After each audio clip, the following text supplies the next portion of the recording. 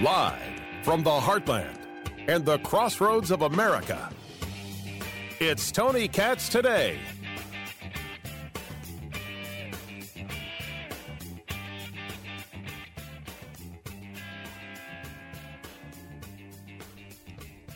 So all of a sudden, we're worried about violence. And I don't argue that violence couldn't come, and there's a report about a standoff near the Ohio FBI building. This is in Cincinnati. Tony Katz Today. Good to be with you. 833-GOT-TONY, 833-468-8669. A suspect who attempted to break into the FBI building in downtown Cincinnati. An alarm triggered, bringing FBI special agents to the scene. Suspect who took off, heading towards Columbus, Ohio, in a pursuit on the interstate. Right now, that's all I have. I would not be in favor. I would not be supportive of. I would not approve of, and I don't approve of, nor do I support anybody trying to break into buildings anywhere. I wouldn't support because of the despicable, gross raid on Trump's house. I absolutely would not support in any way, shape, or form threats against the FBI, against agents or the director or anybody else. Christopher Wray, director of the FBI, pushing back on threats, calling them deplorable and dangerous. I don't disagree. Violence against law enforcement is not the answer, no matter who you're upset with. I believe that to be true. But two things, if I can. First, I have absolutely no plans of listening to the political left talk to me about supporting the blue and backing the blue and all this jazz,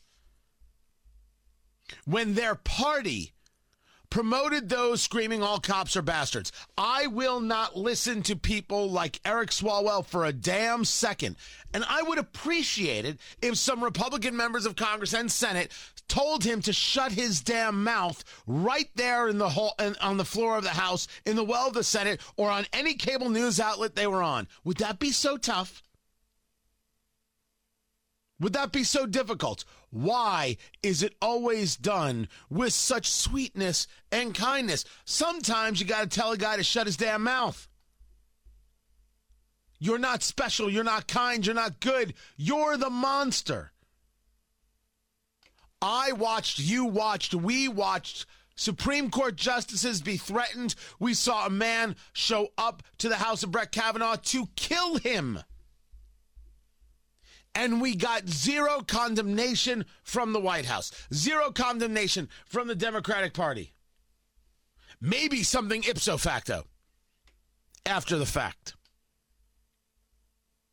We're the ones who said we opposed riots on the streets of Minneapolis, and we opposed riots at the Capitol, and we opposed riots and the Chaz Chop in Seattle, and we opposed the riots and the violence of Antifa in Portland, and we opposed the riots and the setting of banks on fire in Indianapolis, and the violence in Chicago, and the violence in New York and elsewhere.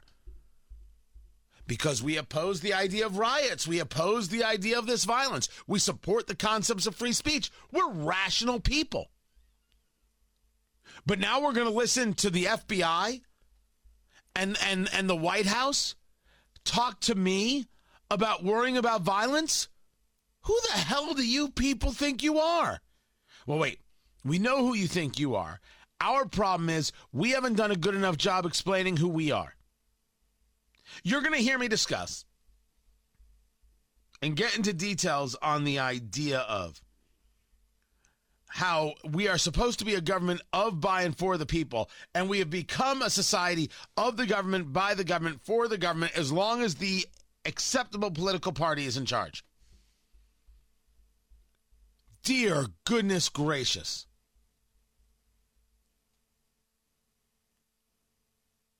We have people screaming for the heads, if you will, of the FBI. Well, I think the FBI in this raid on Trump's house acted despicably. And I think the idea that one would trust the FBI at this stage of the game is just nonsensical. This is gone. Gone. The FBI doesn't know what it's done to itself. I know in my, people in the sound of my voice, there are FBI agents. Man, do I feel for them.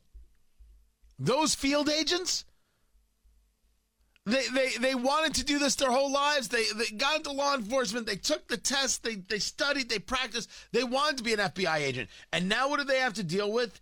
A radical political FBI that has lied, that has cheated, that has engaged in some of the most despicable actions ever. Whether it be James Comey or Andrew McCabe or now Christopher Wray, a Department of Justice headed up, whether you go back to Eric Holder or you continue now with Merrick Garland. I don't think they want to be in this spot. I don't think they want to have to deal with this nonsense. I feel for them.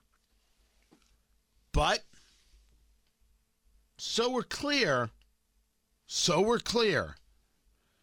this is all your fault. All of it. You knew that the dossier was a lie. The Steele dossier. You knew the subsource couldn't be trusted. Yet you were willing to go to the mattresses and you were going to engage in spying on American citizens. You were going to see how far you could go with this. You knew it. What the hell are you talking about? Stop lying to yourself because you can't lie to us anymore. You knew it. Not one of you blew a damn whistle. Adam Schiff kept saying that he has information about this, that, and the other. It was a lie, and we knew it, and none of you said a damn thing. Don't be surprised that there are Americans who are very unhappy with you. Disgusted with what the FBI is. And questioning whether or not you play a role that's valuable in society. Doesn't mean that you should be threatened. Doesn't mean that the director of the FBI should be threatened. It means stop thinking you're doing great work. Your entire organization needs to be cleaned top to bottom. People need to get fired. Not by the tens and not by the hundreds, but by quite possibly the thousands. And that's how we handle it. We elect people that are going to fire people by the tens, if not the hundreds, if by the thousands, so we can clean house and start fresh. Because the institutions aren't trusted. And for those people on the left saying, oh, Tony, look at you. Did you trust the FBI when they decided to open up an investigation into Hillary Clinton 3 weeks before an election? Yeah, that's what I thought. The systems have to be trusted. And right now they are not. And then there is this absolute stunned look on people's faces when the people are like, screw this. How dare they? Well, it's not how dare they. You're amazed that people break. You're amazed that people say, I've had enough. I shouldn't even say break. I think that's rude. You're amazed when people said, I've had enough. I have the White House worried about violence in the wake of the raid. But they never once called for an end to the protests and the intimidation of Supreme Court justices. Who the hell do you think you people are? You want to sit there and discuss morality? With whom? Not us. Not the American people. You showed what you were all about. You were about not caring what happened to Supreme Court justices. They should learn their lesson. You don't mess with our abortion. We'll tell you what. Why should we listen to you? Why shouldn't we be disgusted by the FBI? Why shouldn't we be disgusted by government agencies? Why shouldn't we be disgusted by Karine Jean-Pierre? who couldn't figure out how to be supportive of the Supreme Court, a branch of government constitutionally prescribed.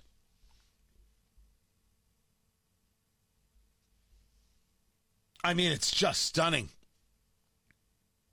But I will be the one who says, and I may be out there all alone on the limb or on the island or wherever the limb and the island are, wherever that is. Maybe it's just a peninsula. Maybe it's just a rocky outcropping. Can't be threatening people. Can't be threatening FBI agents or the FBI director or anybody else. Can't. Just got to go get the job done. You got to go get the job done. But I didn't say you couldn't call people out. My problem is, let me go back to where I started, why I don't have any elected officials doing this. Stop being so nice. No one cares about the super sweet soundbite for TV. We want to hear some rough and tumble. When do we start calling Bernie Sanders a communist, for example, because he is? When do we start noticing that in the state of Indiana, we have 2 police officers who were shot during traffic stops, one who died, Officer Shanavaz, and another right now, Richmond, Indiana, she's fighting for her life. And when do we start noticing that this abuse, that these attacks that certainly have gone on before people like Representative Cori Bush and Representative Ocasio-Cortez and Representative Ilhan Omar and Representative Rashida Tlaib and Representative Ayanna Pressley and the entirety of the squad and this defund the police movement. But the problem has been exacerbated by those in elected office who think that it's okay to support those who attack cops, who don't think you have to listen to police. That is not me saying that every cop is perfect. It's a recognition that it's these people who I just named by name trying to tear down systems. Where is somebody to say to hell with these people? You can't do it on the floor of the House because they've got rules about how you speak to each other. You've got cable news and you've got social media. When do you start? When does it begin? I have got a Republican Party that is so desperate to have perfect sound bites. Get this through your head. Not all of you are going to be president. So stop thinking you are and start acting like somebody who actually wants to get things done culturally by taking people to task. You've got the platform. Go about using it, baby. What's taking you so long? You wonder why people are frustrated with you as Republicans. It's because you're cowardly, because you won't engage honestly. You're too busy with the cute soundbite. I had a bunch of people send me an email very angry with Todd Young, the senator from Indiana. And I was like, I was been talking about what's going on with Trump, but what their argument was that Todd Young wasn't talking about the raid. I was like, all right, let me just go back and just take a look at some tweets here just to see if anything got said. And yeah, at least on one of his sites, Todd Young, Indiana, there was nothing said. I go to Senator Todd Young, different site, right? Different Twitter feed, and I'm just I'm taking a look. I don't see it. It's stuff about inflation, the Chinese Communist Party, which is always right to be talking about the death of historian David McCullough, which is a loss for everybody. But I don't have anything about the raid. I think people are absolutely right to be upset with Senator Todd Young that the FBI could engage in this and he doesn't have a thought. He doesn't have a statement to make on it. You're waiting for more information? What is the more information? Where's the demand for more information? What the hell is this? What are you waiting for, sir? What are you waiting for? And when you have people in the Senate claiming, well, we're worried about violence against the FBI. Where the hell were they when there was absolute violence against Supreme Court justices? You have to say so. Don't be someone looking for the cute soundbite on TV. When we talk about what it is that Trump brings to the table, it's the fighter. People want a fighter. They may not want all the baggage. They may want a fighter who's focused. Fighters with focus, man. That could be a political party. But they are not interested. They are not interested in people who just want to be super nice. What we're seeing is not nice. What we're seeing is obscene. A despicable way to treat people. And all of it, by the way, doesn't help us. None of this helps us. We're not better off when FBI officers are getting threatened. We're not better off when the FBI fails to do its task, fails America, and doesn't actually engage in a way that's proper. We're not better off when the DOJ, the same. When they call parents domestic terrorists, we're not better off. So why do we have people cheering this stuff? And why aren't we doing a better job of calling people out? And that's a question for elected officials. Fighters with focus.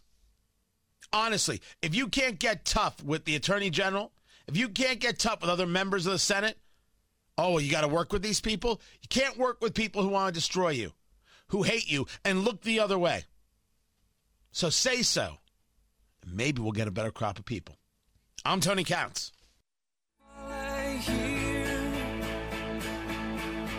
Interesting pick from Fox News, but I'm willing to give it a go. Shannon Bream selected to follow Chris Wallace as the host of Fox News Sunday. Tony Katz today. Always a pleasure, guys. So Shannon Bream has been with the network for a while. She does Fox News at night. Is that on at midnight? Is that when it's on? She's a legal talent. I mean, she's got a long history. She was Florida State University is where she went. She was Miss Florida.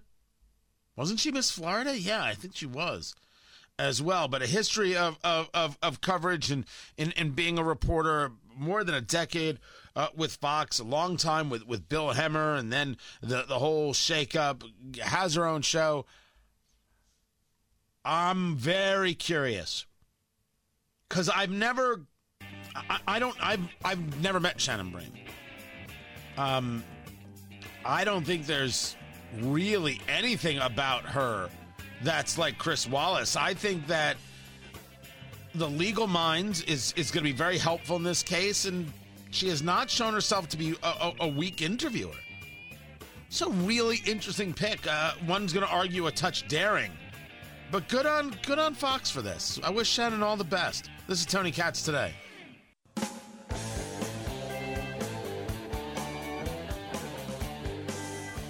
seems that elections, the raid on Trump's house, taking all the oxygen out of the room. And understandable. I mean, these are big stories, but there are other stories that require our attention. Tony Katz Today. It's good to be with you. One of them, of course, is about gun rights. And while the American Bar Association is pushing for more gun control, the weirdest fight in the world is going on in Florida regarding the right to keep and bear arms and marijuana. It's the strangest thing that you've ever seen about whether or not you can be somebody who is engaged in medical marijuana and still have a right to a firearm. 1, 2, 3, 4, 5, 6, 7, 8. A bag of weed, oh, everything is better with a bag of weed. It's the only help that you'll ever need, because everything is better with a bag of weed. Cam Edwards joins us right now. He is the editor of BearingArms.com, Bearing, BearingArms.com. You can find him on Twitter at Cam Edwards. This involves a Democrat who is suing the DOJ for the way they are treating people who utilize medical marijuana in regards to their gun rights. Break it down. Yeah, well, unfortunately, we are going to have to talk about elections if we're going to break this down, Tony, because I think that's what is at the heart of this lawsuit. So Florida's agriculture commissioner is Nikki Fried. She's the only statewide elected Democrat in Florida. And in Florida, the ag commissioner is actually the one that's in charge of the concealed carry licensing program. So Nikki Fried, huge proponent of marijuana. I think she's invested in some cannabis businesses down there in Florida. And I think she's trying to make an appeal to the pro-cannabis Democrats in Florida, and maybe even a couple of gun owners as well, by filing suit, as you say, against the Biden administration over the federal Schedule I status of cannabis and the fact that, even if you live in a state that has legalized marijuana use either medicinally or recreationally, if you partake, you lose access to your right to keep and bear arms. It doesn't matter if you've got a doctor's note or whatever, because this is an illegal drug at the federal level. It doesn't really matter what state law says. So she did file suit against the Biden administration. But here's the thing. She's leaving office. She's running for governor in Florida. She's taking on Charlie Crist in the Democratic primary. So she's not going to be the ag commissioner come January. Well, this case isn't going to be resolved before then either. So I think this is a bit of an election stunt for Nikki Fried. But at the same time, I got to say, I don't think she's wrong. I think this is an issue that, frankly, Republicans and Democrats, neither one are really eager to address this. Democrats don't want to do anything that looks like they're being soft on guns. Republicans don't really want to do anything that looks like they're being soft on drugs. But in the meantime, you do have, I would argue, millions of Americans who could benefit from using cannabis, who are forced now, if they do so, to give up their Second Amendment rights. It's what is this? I mean, I just stuttered my way through that, and I apologize because I didn't know exactly what word I wanted to use. Is it the law of unintended consequences? Like this, it's a fascinating kind of dissection of two things just punching each other in the face, where people are like, yeah, wait, well, no, and that's where you get to this. The argument is that if you're using medical marijuana, which may be allowed on the state level, and the feds have yet to ever go prosecute, well, it's a federal offense, so therefore you're giving up your gun rights. This has not made its way yet to any court anywhere? It has, I think, in years past, but the federal government, look, they've scheduled marijuana as a Schedule I drug. And until they change the law, I think, I honestly, I don't think there's really going to be any recourse in the courts because that's the real issue here. This problem could disappear tomorrow if Congress simply passed a law and said, all right, we're moving cannabis from Schedule I to Schedule II, meaning that there is some medicinal benefit for using this. I mean, Tony, the situation is so crazy right now. As you know, my wife has lung cancer. She's a stage 4 lung cancer patient. I have watched her go through chemotherapy, lose her appetite, throw up constantly. And I can't tell you how many times she's been told, I've been told, oh, well, just, use marijuana. You can use an edible, you can, take a pill or whatever. Well, she doesn't want to lose her Second Amendment rights. Meanwhile, if her doctor prescribed her a fentanyl patch for pain relief, she can still go out and buy a gun, right? Because fentanyl is a Schedule II drug. A doctor's prescription is fine. It doesn't matter if you are an alcoholic. It doesn't matter if you are, on pain pills. This is such a screwy situation. And again, the really frustrating thing is I think that there is a legitimately easy fix, but I don't think either party really has the impetus to move on this. Right, because the fix would be make it Schedule II, which is an admission of a medical value here. But you're right. There is a political backlash that will come from those on the political right, as if somehow you're giving into this. And if you were to then go the other side, the left not wanting you to be able to anyway codify a gun right, you shouldn't be able to take medical marijuana and still be able to own a firearm, which is far different than being on the actual drug and utilizing your firearm, which I would only assume, Cam, that if you are drunk, if you are impaired and utilizing your firearm, that is something that could lead to the loss of your ability to have a firearm. Absolutely. I mean, look, there's no federal law against, using a gun while you're drunk, but in the vast majority of states, going armed while impaired is a crime just like driving drunk, right? And so that is something that I think could be handled at the state level. Let the states figure out the intricacies of this law.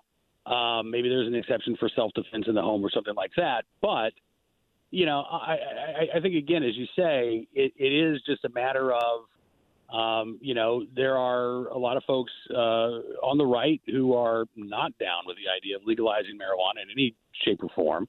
And as you say, the hostility towards the Second Amendment on the left is so extreme right now. I actually covered a case in Massachusetts a few months ago where citizens put a petition out objecting to the opening of a gun store in their downtown area. Meanwhile, because they said, kids are going to walk by this store, they're going to see these guns for sale, there's a marijuana dispensary like 2 doors down. And that's fine, right? But kids can walk past, the smell of pot wafting out of the store on their way to and from school. But how dare they look at a .22 rifle in the window?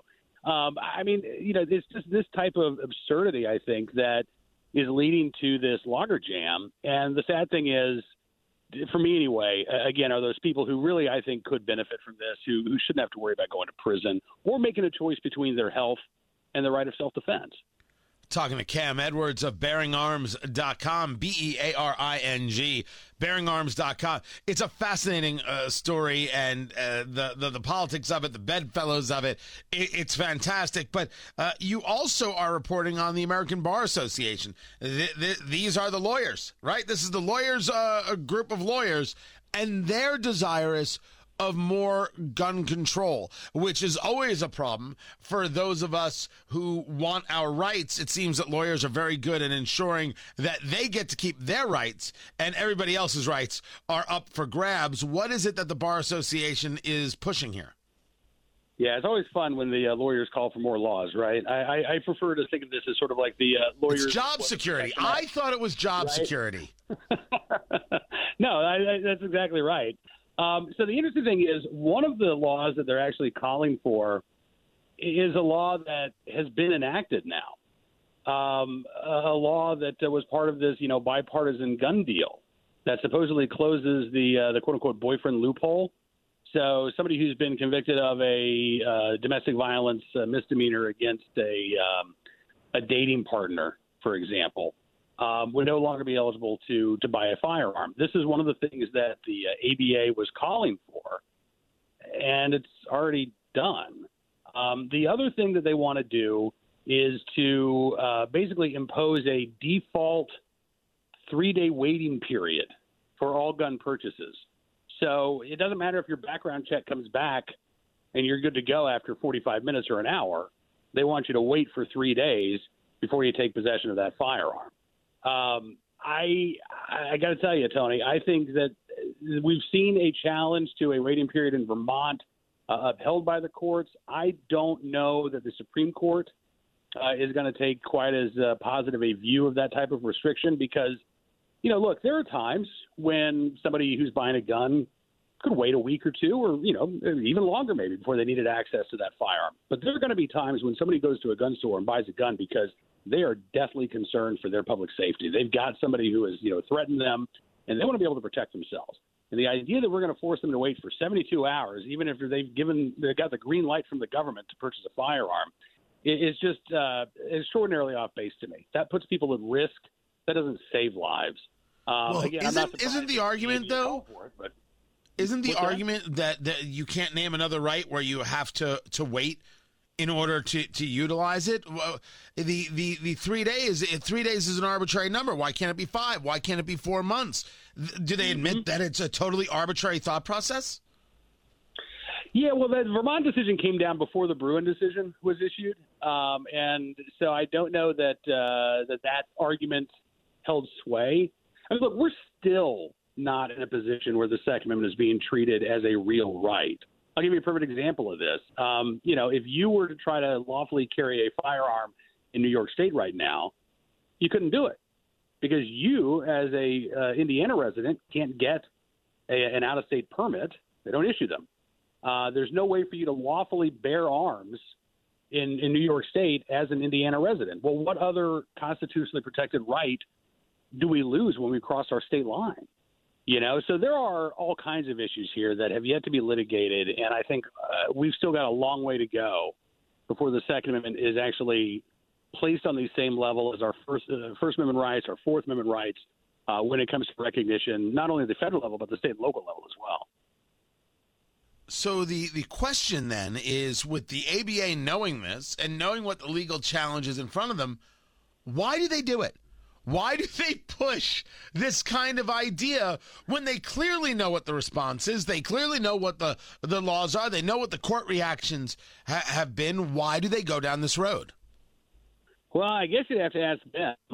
My guess is that, you've got a bunch of anti-Second Amendment attorneys there at the ABA who see no problem whatsoever in restricting the rights of American citizens as long as it doesn't impact them personally. That's a problem, not just with the ABA, but I think with a lot of American voters, too. The good news is this is a resolution that they passed at their convention. I don't think it's going to have any impact on Congress whatsoever. But if I had to hire an attorney going forward, I'd probably ask them, so where do you stand on a position like this? Or maybe I'd just contact Guy Relford. Guy Relford, the gun guy on 93.1 of MWIBC, a good guy, Indianapolis guy. Since the Bruen decision, that was part of the decision-o-rama from the Supreme Court this last session, a tremendous number of decisions of consequence coming out of it. What has been the response? That, of course, was the New York State Pistol and Rifle Association case, and this is about whether or not basically you can get a license, whether or not you can have a license to keep and bear arms, even though people like myself would argue you don't need a license to engage your Second Amendment rights.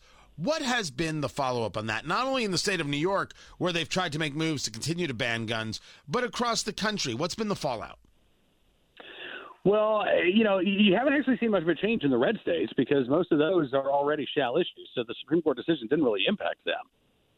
But from New York to California, what we've really seen is just this, I think, push to thumb their nose at the Supreme Court's decision, whether it's New York saying, all right, fine, we're going to drop our good cause requirement, but we're going to basically declare the entire state to be a sensitive place where nobody can lawfully carry a firearm. To California, they've passed more than a dozen gun control bills since the Bruen decision was handed down. And some of them, Tony, none of them are good, but some of them are really, truly extreme. Like there's a bill that Gavin Newsom signed into law. It's being challenged in court right now that makes it a crime, makes it a civil penalty to market a firearm to minors. And this law is written so broadly that it has now shut down junior shooting sports across the state of California. The high school trap league, for example, is not – there's suspended operations because simply holding a trap event, if it's got a sponsor from a gun maker or an ammunition maker, that could be seen as marketing firearms to juveniles. And every offense comes with a $25,000 fine. So if you've got 100 kids competing, right, you can imagine how quickly the fines would rack up. And so this is, not just an attack on the Second Amendment rights of law-abiding citizens, but really it's an attack on the First Amendment rights as well. It's a crime to make clothing that could appeal to a juvenile's desire to own a gun when they get older one day. So if you got a Smith & Wesson shirt in like a size small, that alone could be enough to trigger this California law. It's not surprising to see the backlash, but I got to tell you, it's really depressing because, when you've got one of our two major political parties who are proudly standing in opposition to the exercise of a constitutionally protected right, it's disturbing. And I think this is, probably the first time since the 1950s or 60s when we've really seen the Democratic Party as a whole embrace this idea of massive resistance to the exercise of a constitutional right. Back then, it was Democrats standing in the schoolhouse doors preventing desegregation from taking place, and now it is these politicians like Gavin Newsom and Kathy Hochul putting up these barriers between law-abiding citizens and the right to keep and bear arms. Cam Edwards from BearingArms.com, BearingArms, BearingArms.com. Cam, always appreciate the chance to talk with you. More is coming up. I'm Tony Katz.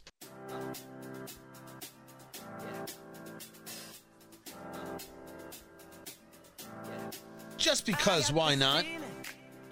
China is warning of a new virus. Oh, God! No, true story. True story. Health authorities, according to Fox News, on high alert because there's something called Langya Henipavirus, or LayV. It's happening in the Shandong and Henan provinces. It presents like a flu with some nausea and then some other nastiness that can go along with it. And the theory is there's 35 patients so far that are affected, right? With this virus only. Fatigue and cough, anorexia, nausea, vomiting, and then some impaired liver function, kidney function. Zoonotic virus. So, we'll keep an eye on whether or not we're going to allow Chinese travel to continue to happen because this keeps happening. I'm Tony Katz.